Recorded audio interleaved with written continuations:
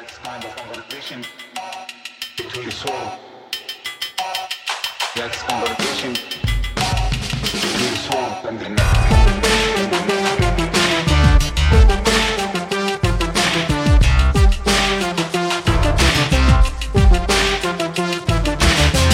Hello, Prestige heads, and welcome to American Prestige. I'm Danny Bessner, here as always with my friend and comrade Derek Davison.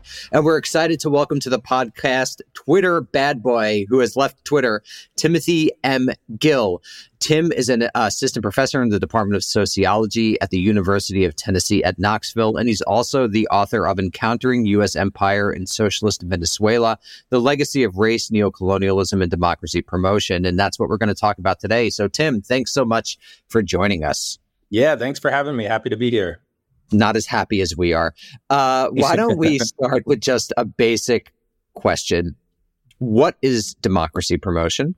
And maybe could you put democracy promotion in the larger context of U.S. imperial strategies? And it's up to you how far back you want to go.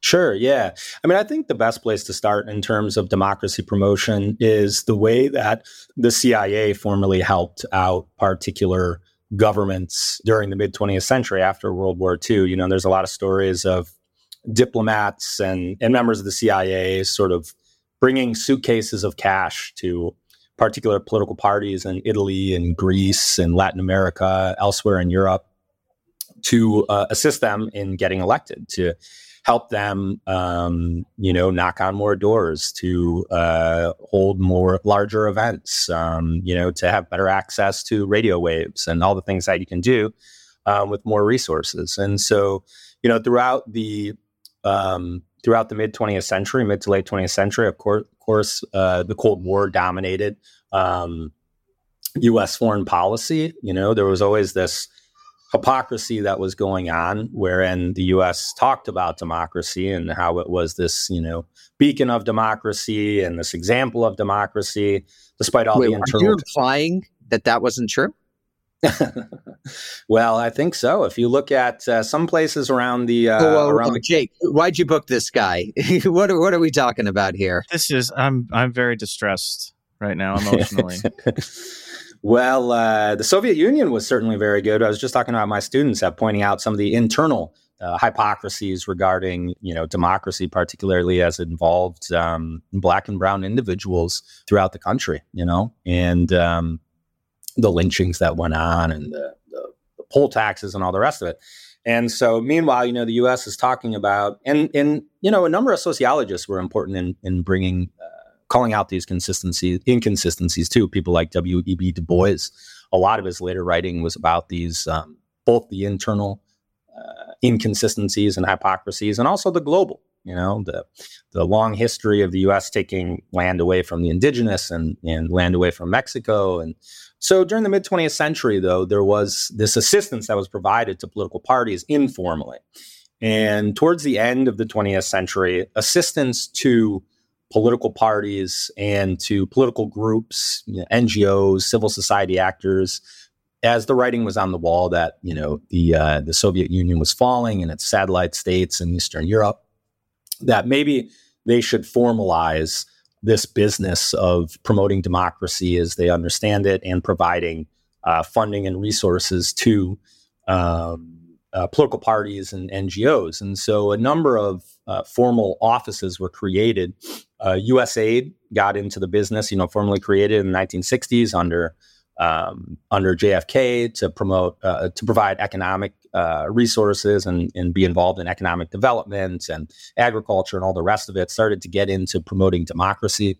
The National Endowment for Democracy was created under Ronald Reagan, and the State Department itself has the Office for Democracy, Human Rights and Labor that begins working on democracy. And so just like the name suggests, it's basically the idea of providing funding and resources to political parties and civil society actors to promote pluralism. If you look at any of these websites, if you go to USAID and navigate around into their area of promoting democracy, if you go to the National Endowment for Democracy, if you go to the State DRL website, you'll find kind of this very neutral, nonpartisan language, that they are just promoting pluralism, democracy, really these ideas that if you talk to probably anyone on the street, they'd probably say, oh, yeah, that's good, that the U.S. is embracing democracy. But I think once you dig a bit deeper and see who it is they're promoting and what they're doing, you find a lot of parallels, I think, with some of CIA activity in the mid 20th century, and also just the basic civilizing mission that is there since the inception of yes, correct. So, how would you say democracy promotion both differs and is similar to, in a specific way, the previous efforts of the United States to shape foreign countries? Sure. Yeah. I mean, I think that obviously the U.S. has a history. I guess you could use some folks like William Robinson talk about the Gramscian war of position, war of maneuver, that U.S. does have that history of invasion, history of supporting actors that are going to carry out a coup or a military coup, supporting Augusto Pinochet in Chile, supporting dissident military officers in Guatemala in the 1950s, going into Iraq. So there is this very strong arm of U.S. foreign policy. And you could consider, I'm sure many people would consider that democracy promotion. Of course, Bush talked about democracy and going into Iraq. USAID, NED, these state DRL programs are more, I guess you could call them a softer side or a more long-term approach, or a working through civil society to kind of change the ideas. So a lot of what they do, what NED, USAID, State Department do, instead of, historically working with some military leaders to overthrow a government, they will work with a number of political parties that accept or at least don't challenge U.S. global leadership. They have the same sort of political, generally economic views of the U.S. They accept U.S. global leadership. They're oftentimes center-right, center-left, liberal Democrats who are fine with, generally neoliberal capitalist ideas of free trade and deregulation and privatization and these types of things. And but they'll do a whole thing, they'll have all sorts of programs, that they work with. And in Venezuela, what I did was I filed a bunch of FOIA requests and I did interviews. And so I tried to get all these documents from the government, and they were doing all sorts of things, funding rock bands to write songs. I've written about this for Jacobin, and some other publications picked it up. They've had this whole contest where they were funding rock bands to write songs that were anti the Hugo Chavez government. And then they paid for a producer to record the song. And then they were going to put it on. They put it on the radio, and they funded this concert in Caracas, the capital city of Venezuela. They linked up with some universities in Venezuela to hold seminars for particularly poor and uneducated Venezuelans, to basically teach them about capitalism and provide them with ammunition to combat the ideas of 21st century socialism. They would create fake NGOs in poor neighborhoods in Caracas and elsewhere throughout the country. And USAID would write all the materials and try to subtly, I did some interviews with folks that worked at USAID and were involved in these programs. And they said, we would find opposition activists, people that were opposed to Hugo Chavez and the socialist government. We would help them create these NGOs in these poor neighborhoods that had these kind of neutral sounding names about community democracy. And we would write all the materials and basically try to convince them that Hugo Chavez was not democratic and he was not in their best interests. And they would fund groups to paint murals that were against Hugo Chavez. They would fund, a whole plethora of groups, to say nothing about the political parties that they would work with, sending down organizers from the Republican Party, press secretaries, people that worked in the state parties to hold these, retreats and 3-day, all throughout the year, holding these retreats and seminars, trying to get them to unify so they don't splinter the vote. And field one candidate against the socialists. So they had all these programs, that they're doing, whereas you look on their website and it says, well, we're just promoting democracy. The reality of the situation is they're funding all these different groups to try to take down the government that they don't want to see. And it's a more long-term approach. And it's not going in there and funding, some dissident military leaders, but it's still imperial. It's still throwing a bunch of money and resources behind actors to try to achieve what they want to see in Venezuela. Tim, I wonder if you could contrast the work that these organizations do with the climate in the United States about even the slightest hint of foreign interference in the political process in a country where we have to ban TikTok because it's owned by somebody who has some connection with China. And oh my God, that just is beyond the pale. How dare they? Is there any, first of all, maybe just talk about that dichotomy and the fact that we would never tolerate anything like this happening. Another country getting involved in the United States to this degree. And secondly, I'm curious if there's any recognition of that on the part of people who work for USAID or these other agencies, that they are doing things to other countries that just would be, considered anathema if they were being done here. Yeah, I mean, I think the answer to both questions, and I would talk to them about these sorts of issues. I mean, they're true believers. I'll take the second question first. A lot of these folks that you talk to are absolutely true believing zealots who believe that they're on the right side of history and that, what they are doing is in the objective interest of, the progress of history. When I would talk to them and say, what did you see as your role in Venezuela? Well, to show them their true interests, in democracy. And then I press a little bit further and ask them, well, there are different sorts of ideas about what democracy is. The democracy isn't just one thing. There's liberal and whatever, Republican, this, that, the other.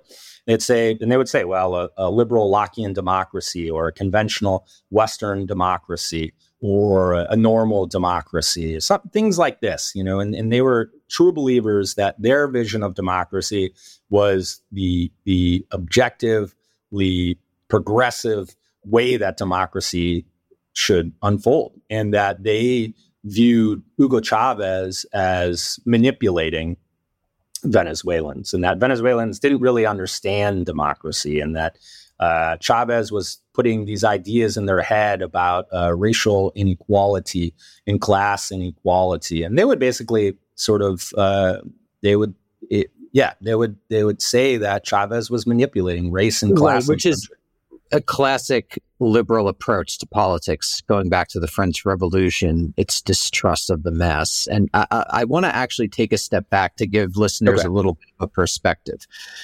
Could you maybe just literally describe the institutional architecture of U.S. democracy promotion? Which groups are we talking about? There's government groups like USAID, and then there's parastatal organizations like the National Endowment for Democracy. Could you maybe talk about that? And specifically, you mentioned a bunch of groups. People might know the NED, the National Endowment for Democracy. There's a bunch of associated groups that they might not be aware of. Could we first talk about that? And then to situate listeners, I'd also like to talk about the history of U.S.-Venezuelan relations and this type of shift that happened in geopolitics, both regionally and globally, that led to democracy promotion being a thing. So why don't we just explain, by we, I mean you, why don't you explain the institutional architecture of democracy promotion first? Who are we talking about? And sure, Tim, sure. In addition to the government organizations, I don't know if you can talk about the role that the Democratic and Republican Party offices, the ones that go overseas and work with political parties. Maybe talk about those as well, because I think that's all part of the same process. Yeah, without a doubt. Yeah, I think the main actors within the U.S. state are the U.S. Agency for International Development. So that was created in 1961 with the Foreign Assistance Act under JFK. Right. And I love when people say JFK wasn't a Cold War. Oh my God. It just really grinds I hate using that old cliche. It really annoys me. JFK was a Cold Warrior. sure. Yeah. So this was initially created for economic development, and but in the 80s and 90s, it gets into democracy. I mean, I think that the thinking, at least among some folks in the U.S. state, was that now that the Cold War is over, now we can really be who we were always truly meant to be, and we can just promote democracy, and we don't have to support these dictatorial governments. Just very quickly to jump in, what do they mean by democracy? My sense is they mean literally procedural democracy, free and fair elections. Because one of the arguments of my own scholarship is that we've had a very limited understanding of democracy since the 30s. We get mass politics, and 15 years later, we're like, democracy just means voting, Yeah. And I think, could you tell me if that is correct? Yeah. I think, what my argument in the book is that these organizations are really focused on civil and political rights and liberal democracy. So a lot of it has to do with voting. They have a vision of, private property is a part of it, but it's limited state intervention. It's the right to vote. It's free speech, journalists' rights. You see a lot of what they're funding, and a lot of, some of these groups that NED and USAID, I should say, that they fund, it's not all a big conspiracy. I mean, they fund in Venezuela, they do fund groups that monitor any sort of abuse against journalists and in the media and this sort of thing. But all of it's focused on civil and political rights. So, by contrast, Venezuela, Chavez, and Maduro, we're always talking about social and economic rights, and that was a big part of the democracy that they were championing, this socialist, radical, progressive, and participatory type of democracy. And I think that's actually crucial and gets oftentimes lost in democracy. Like, these are very different understandings of what democracy substantively entails. And I just wanted to highlight this. So sorry to interrupt, but let's return now to the institutional stuff. Yeah. I mean, honestly, at the end of the day, so there's USAID, and so they have their programs that they set up in various countries, and they have all their, the program leader, and then the people that are stationed in the country, and the people that are linking up, and they're getting grant submissions to fund this and that. And so they'll fund they do a lot. USAID does a lot of working with civil society organizations and community groups and all this type of thing. The State Department as well. They have state DRL, and, they often operate out of the embassies that exist, throughout the world. And so they link up with groups, and they receive, proposals for this program or that program, or they'll have their own kind of democracy. In Venezuela for a time, they had the ambassador distributing baseball gloves to poor children. And that was sort of, seen to be this kind of diplomatic, democratic strategy. The NED, though, as you mentioned, National Endowment for Democracy, which was created in the early 1980s under the Reagan administration, they try to present themselves as being, they're like this independent organization, but they receive nearly all their funding from Congress. They have to report to Congress. So, they're oftentimes linked up and in conversation with the ambassador and, the diplomatic team and NED and USAID. Sometimes there's issues. They have their own reports about, if they're working at cross purposes and there needs to be more, linkages or whatever. But as I see it, I don't see them as being, they might say that, we're distanced from the government, but they receive all their funding and they have to report to Congress. So for all intents and purposes, I see them as being, part of the U.S. state. As you mentioned, so the NED has its own program. So if you FOIA the NED and say, okay, what are you up to in Venezuela? And that's what I did. I said I wanted to see reports from, quarterly reports and who you're funding from 1999 to 2013. I think that's when I made the initial request for my dissertation. And so they'll send you a whole bunch of contracts that they're working with this NGO to promote these bans in Venezuela. They're working with, this group that's monitoring abuse against the journalists. They're working with this Get Out the Vote Drive organization. They're working with this think tank that talks about, private property and has these radio shows. Okay, then they also, there are 4 groups that are aligned with, that are sort of under the umbrella of the NED, and that includes a group that is part of the Democrats, the National Democratic Institute, the International Republican Institute, which is aligned with the Republicans. And then there's a group, the Solidarity Center, that's with labor. And then there is a group that's part of the Chambers of Commerce, Center for International Private Enterprise. And then they have their own programs that they run, and they get their funding from NED, and they get some of their funding from USAID too. So, it's all tangled up. Some call it democracy, bureaucracy. And then, NDI, the Democratic group, and the International Republican Institute, they're primarily the ones who will link up with political parties and run these retreats.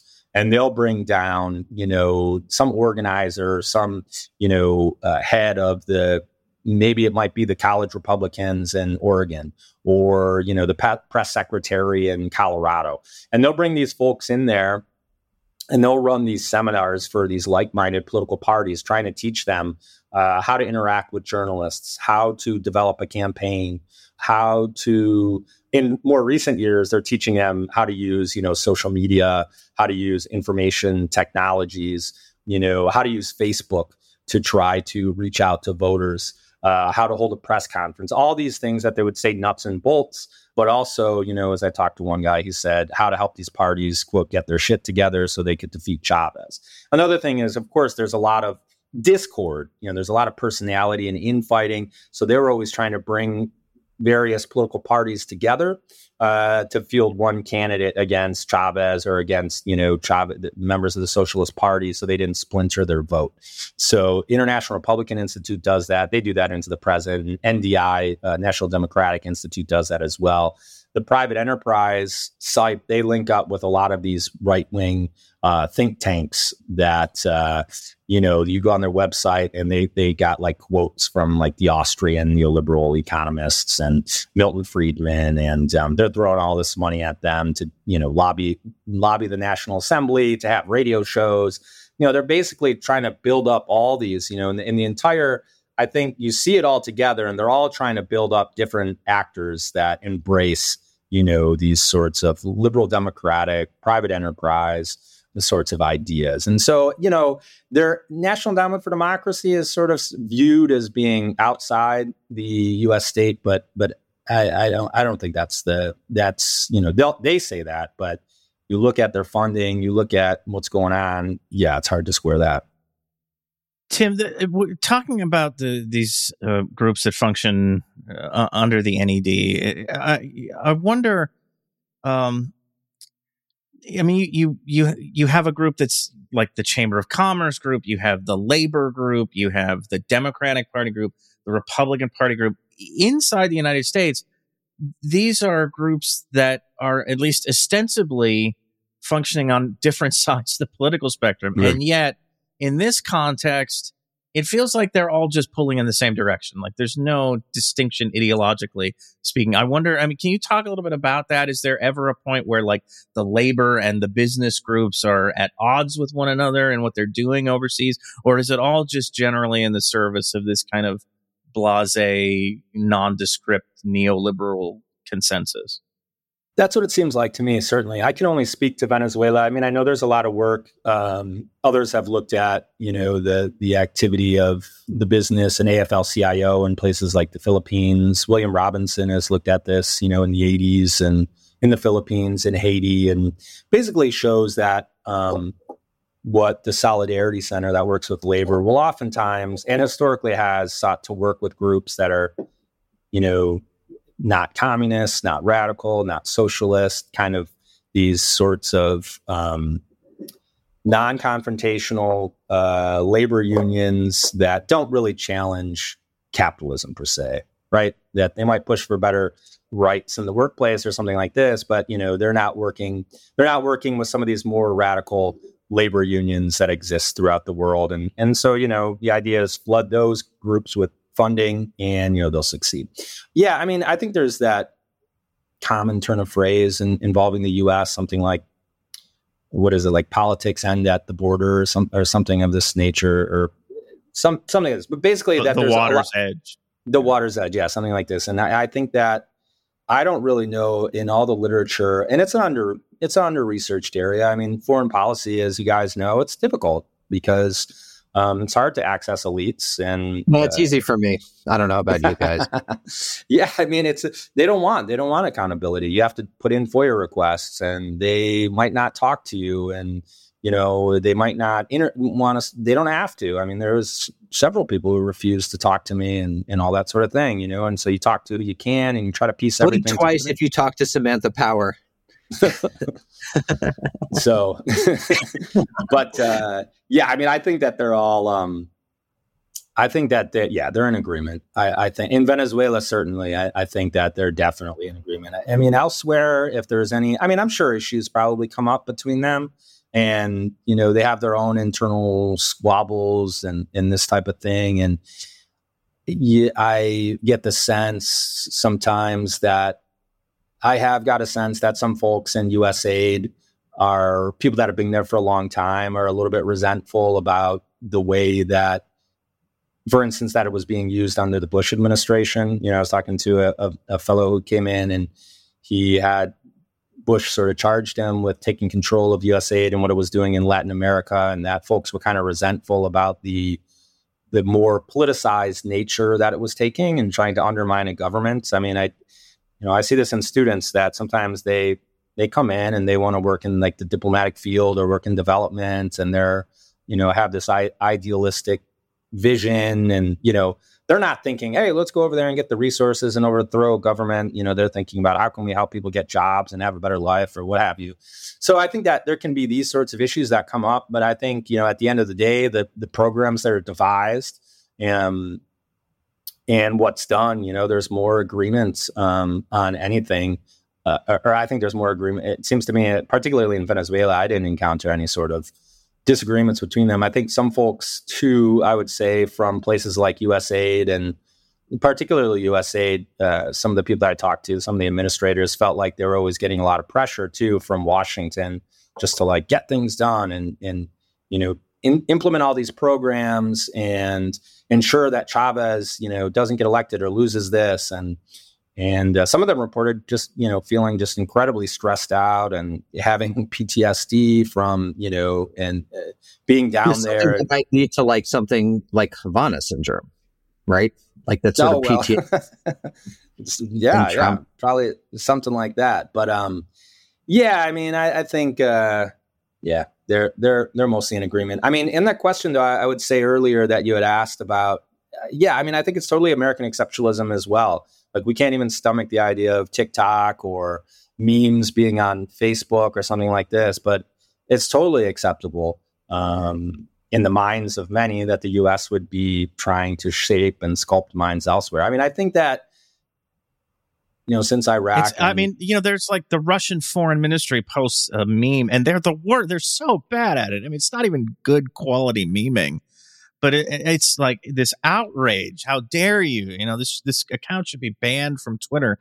And it's just like, here we are directly manipulating political systems in other countries. It's just fascinating. Yeah. And we don't even need Russia. We have our own corporations that manipulate our elections. So it's really,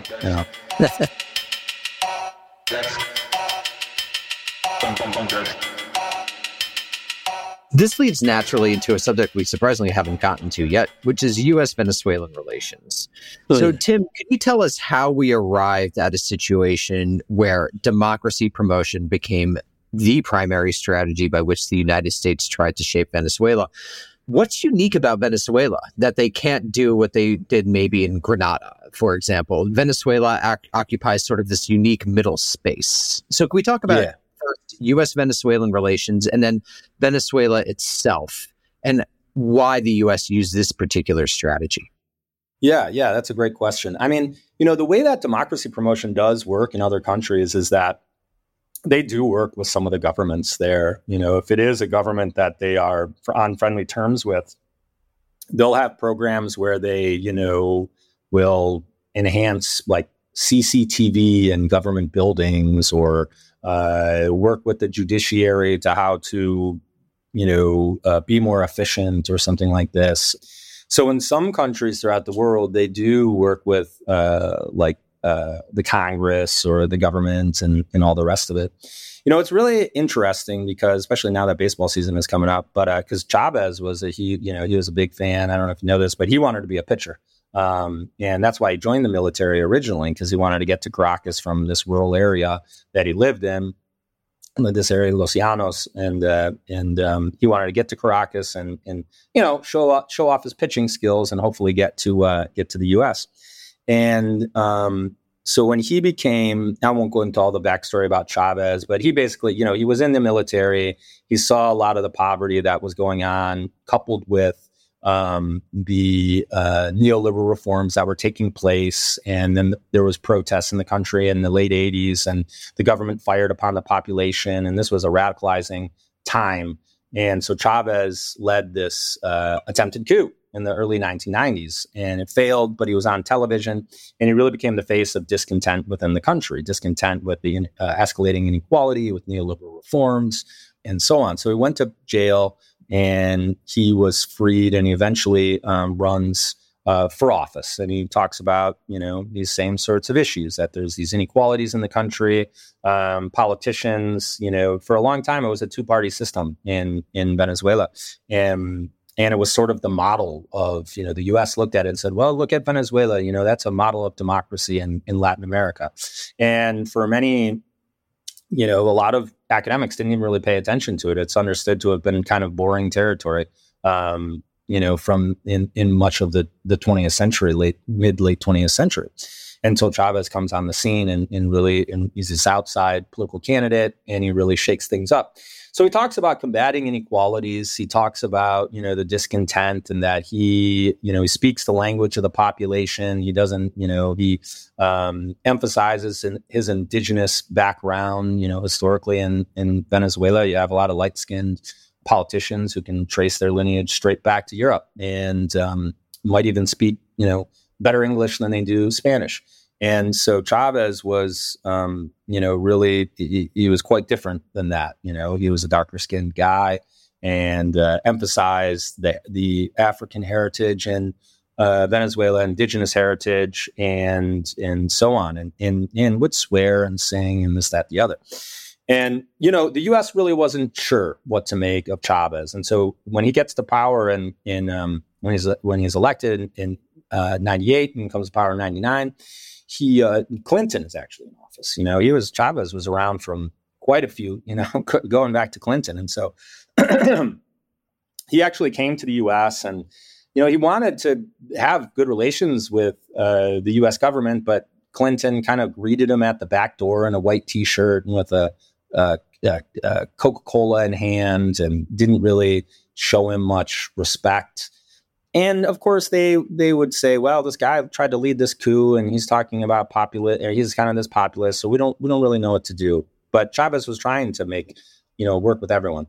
I mentioned the baseball because, this is just, you can't picture it now, but he actually threw the first pitch out at a New York Mets game when he came in those years. And he rang the bell at the stock exchange and met with investors and all the rest of it, and was trying to, talking with them about investment in oil and all the rest of it. But, eventually it became clear that Chavez he was this anti-neoliberal guy, and that given the rebuffing that was going on from the U.S., and then, of course, Bush comes to power, and things really changed with Bush. And I think the turning point was with the war on terror, that Chavez he was very critical of U.S. involvement in Afghanistan, in Iraq, and he was not on board with what was going on there. And he would recurrently criticize the U.S. on his television show. Even before that, he had visited Saddam. He became the first leader in a number of years that actually went over to Iraq and visited Saddam. He went and visited Fidel. And so people, high-ranking members of the State Department and so on, were telling Chavez straight up, no, you're not allowed to do that. And he was basically like, who the hell do you think you are, telling me who I can go visit and who I can't? And so he was just, defying the U.S. And then at the time, this critical moment of 9/11 and all the rest of it, he was just like, this is BS. This is U.S. imperialism. We can't support this. And so that really became I think, the turning point where the Bush administration was happy to work with people and be in conversations with folks that would then overthrow Chavez for 48 hours, and right around this time in 2002. So since that point, ever since there was, in April 2002, there were dissident military officers, business leaders, opposition politicians that tried to overthrow Chavez, and they did for a couple of days. The only government in the Western Hemisphere to recognize the interim government was the U.S. And really, since that time, there's just been pretty terrible relations between the U.S. and Venezuela. But as you mentioned before, Venezuela operates this middle ground, and they benefited from Chavez. The number one resource in Venezuela is oil, and there was oil was reaching over $100 a barrel thereafter in 2003, 4, 5, going onwards, and that's what Chavez. He used all that funding. He used all that money from the oil to put into these social programs for subsidized food and healthcare centers and programs to tackle illiteracy and all the rest of it. And so they couldn't really do anything, with countries like Chile, Bolivia, Nicaragua in the 80s. They could really put a lot of pressure on them with the through international financial institutions. And so they really weren't able to do that. Of course, the option was always there to cut off the oil, but there were so many domestic stakeholders with Citgo and so on and so forth that nobody until Trump was willing to go that route. So the way that they sought to, after this coup didn't work, the way that they really tried to undermine the government was working through these, try to have a long-term strategy, right? To try to change the culture and I guess I do think about it in these Gramscian terms, really try this long term, try to, cultivate a new hegemony, if you will, in terms of ideas, and try to combat these ideas of 21st century socialism by funding bans, by, having these seminars, by creating these community groups, by flooding, providing all these resources to opposition political parties so they could get their message out, presumably better. Would you say it's been successful at all? That's a very good question. I think that in the National Endowment for Democracy in USA, they're always, like these government institutions are always obsessed with benchmarks and how are they doing? Are they reaching out to groups? I mean, certainly they make the connections with groups and they're able to finance them. I don't know. I'd have to think about that a little bit. I'd have to think about that a little bit more. I mean, they were successful to the extent that they were able to connect with these groups, and these groups were able to garner more resources to achieve what they wanted to achieve. They never were able to knock Chavez, knock Maduro out of office. I mean, they often took credit, I think. For example, Chavez lost one election where he went to a referendum and the population voted against it. Is that because NED and USAID flooded these groups with money? I'm not sure. I don't think so. I don't think so. That was the kicker. And I think in some of the literature too, you find folks. There's a really good book by a guy. I think his name is Lincoln Mitchell, if I recall correctly. But he worked in this complex. And he wrote a book about Georgia and the Rose Revolution and Saakashvili, and about how the Bush government took credit for the Rose Revolution and Saakashvili getting to office and all the rest of it. And he's like, no, it wasn't because of that. He lists all these other things. So yeah, that's hard to assess. What they will say too is, in talking to these folks, they have this kind of mantra. They're always saying that, our goal was, even if we weren't successful, that, if we didn't unseat Chavez, as long as Chavez was waking up every morning and he knew that we were out there supporting Democratic actors in their hour of darkness, and that he knew that we were helping them out, and maybe this was keeping them up at night, then we were successful. That comes to mind. They would say, my God. But they have these. I was assuming the power who said that. Ideal. Yeah. I think. I mean, Danny. I would add. The success of the Juan Guaido administration seems to me to be, evidence of their victory. Yeah, that's just my take. So Tim, could you maybe talk a little bit about this democracy promotion and the resistance to it in particular in global context from places like Russia and Venezuela? What happened over the course of the aughts and 2010s with regards to these groups? Yeah, I mean, I think that, as I mentioned before, you saw this change that was taking the Rose Revolution in Georgia, for instance. I think the guy's name was Shevardnadze, who was kind of a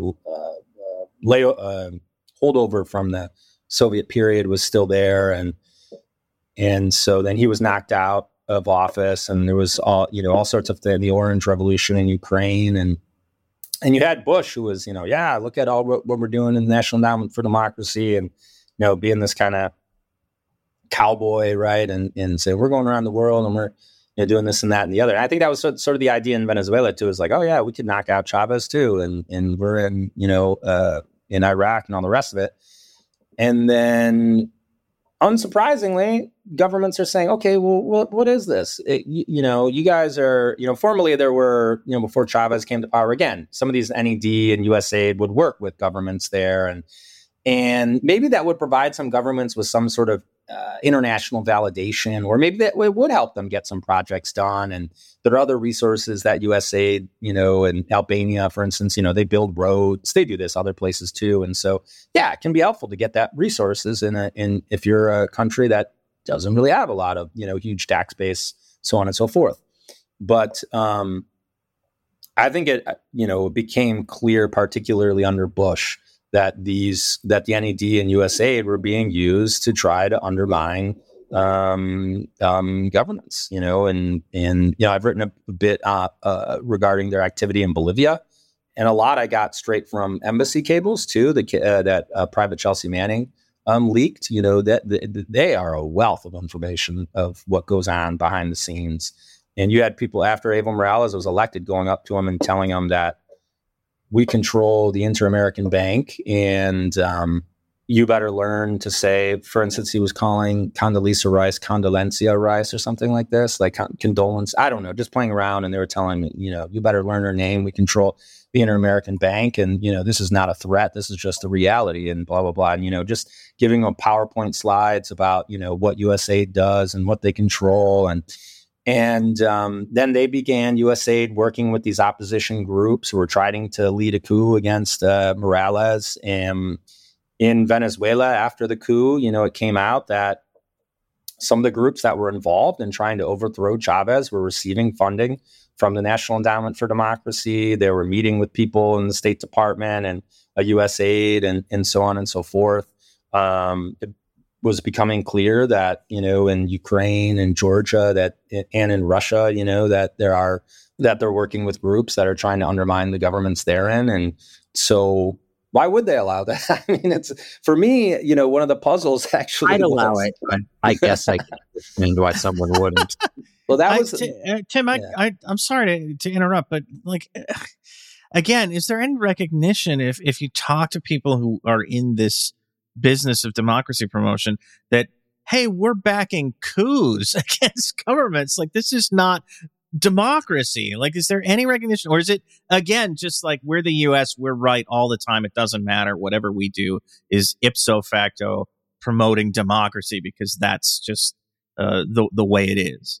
Yeah, I mean, I think that they would say those are the democratic actors in the country, that Chavez and all these other folks, Evo Morales, that they don't understand democracy. And so, it's almost, yeah, I would say that. I was going to link it back to some, their thought process back in the mid 20th century, where they would have a justification for supporting some of these dictatorial governments. Oh, well, they're going to learn democracy. We're going to show them, But now they just say, well, these are the democratic actors, and we are supporting.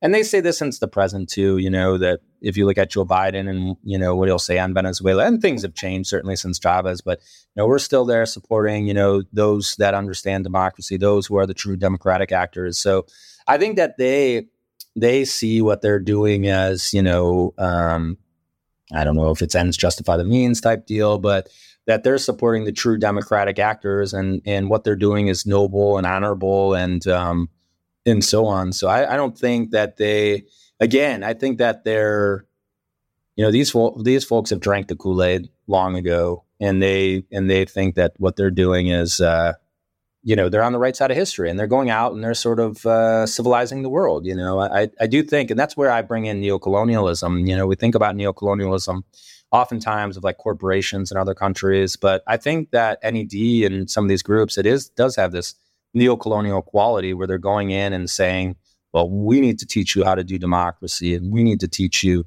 what it's all about. And I mean, I think that's it's completely has that sort of colonial resonance. And in the book, I trace it all the way back, this was the justification as well for genocide against indigenous populations, that Ben Franklin and all these people that are coming over, these WASP population, that they were the chosen people and that they were destined by Providence to create this new world. I mean, they truly believe that they were, you look at what they say, and it's not a conspiracy. You just have to read the writing. They were blanketly against Catholics, against any indigenous individual that didn't see what they were doing was correct. It killed them, But Teddy Roosevelt said, yeah, I think that they really are true believers, true zealots who believe they're on the right side of history. So, Tim, we're approaching a point where I think we should wrap things up. But I'm curious, maybe you could give people a sense of what is going on now in this field in Venezuela with under Nicolas Maduro. Obviously, the efforts to get rid of this Chavismo system or the government have failed. I joked about the glorious presidency of Juan Guaido a few years ago, but this isn't working. And I'm curious, how intensive are the efforts now? And has there been any change in what's going on, or are they just kind of plugging away at the same kind of thing? Yeah. I mean, Trump went. He exercised the nuclear option, right? He cut off all Venezuelan, any sort of exports to the U.S. where the Venezuelan government would make any money. And so, since the oil is under the control of the government, the oil was cut off. And so, this really compounded the situation in Venezuela. Of the price of oil has went down, a lot of corruption. It's a multifaceted crisis that's going on in the country that can't get into entirely, but has to do with plummeting prices of oil, mismanagement of the oil industry, corruption, and then sanctions, and then having this not being able to sell their oil abroad, which they're not going to have any foreign reserves coming in, and that's going to depreciate their currency, so on and so forth. And so Trump exercised that, and was even talking about invading the country. I mean, I think we still don't even really know the full extent, because you may recall there was that episode of those folks trying to come in on a boat from Colombia, and just really and the guy who was behind it met with people from the Trump administration. Again, I don't think the full story has been told, and I think it'll be some time before we really know all the details on that. So, there was a total that was just rock bottom with Trump, even though Maduro thought he might be able to reach out to Trump, just given his, erratic outsider type ideas. But Trump chose to try to, play up his, he wanted to win Florida. I think that's basically, at the end of the day, appealing to the anti-Castro, anti-Maduro crowd in Florida, which many presidents have played to. So the Biden administration had been talking, had some back channels with Maduro. Maduro released a lot of folks, and as a result, Biden has allowed, I believe it's Chevron, to have a license in the country now and to operate once again. So there is like a bit of a thaw that's going on, but Maduro is still really saying that, hey, listen, if you want to work with us, if you want, things to move forward, then you need to end these sanctions. And just recently, actually, because Juan Guaido is now not the leader anymore, and nobody really wants him to be the leader of the opposition. That kind of his. I can't imagine why. He's been such a shining star. Right.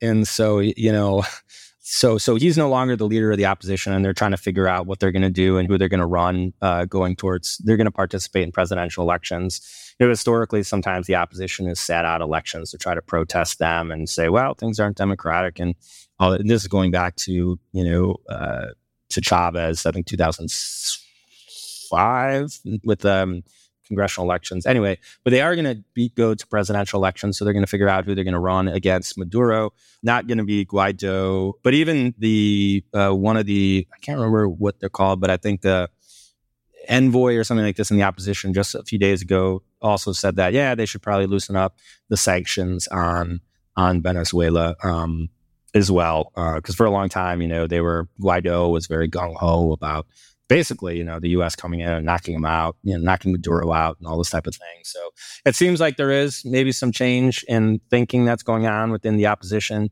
Biden, for his part, I think there was legislation that was introduced just a few days ago by Senator Rick Scott and some from Florida and some others that are, of course, trying to bolster, their credentials against, the Venezuelan government and are basically saying, Biden can't open up to Venezuela. This shouldn't be going on. And Biden, of course, has the election coming up, and who knows who knows if it's going to be DeSantis or Trump. So I guess he has to think about, how his relationship with Venezuela might play out, because I'm sure they will exaggerate to anything they can about how he's a sympathizer and et cetera, et cetera. So, yeah, I think that's where things are at right now. I mean, I think the governments are very distrustful. And, hopefully, as it goes to election, that I don't know, I'm not sure what the situation is in terms of monitoring, if there is going to be any outside monitoring, if Maduro agreed to any of that at that point. But yeah, I hope at the end of the day, they can have a free and fair election and, where there's not all this influence from outside, inside, you name it, and that Venezuelans can select who they want to be their leader. Tim Gill, the book again is Encountering U.S. Empire and Socialist Venezuela, The Legacy of Race, Neocolonialism, and Democracy Promotion. You guys should absolutely check it out. It's a great book. Thank you so much for joining us. Thank you. I really enjoyed this.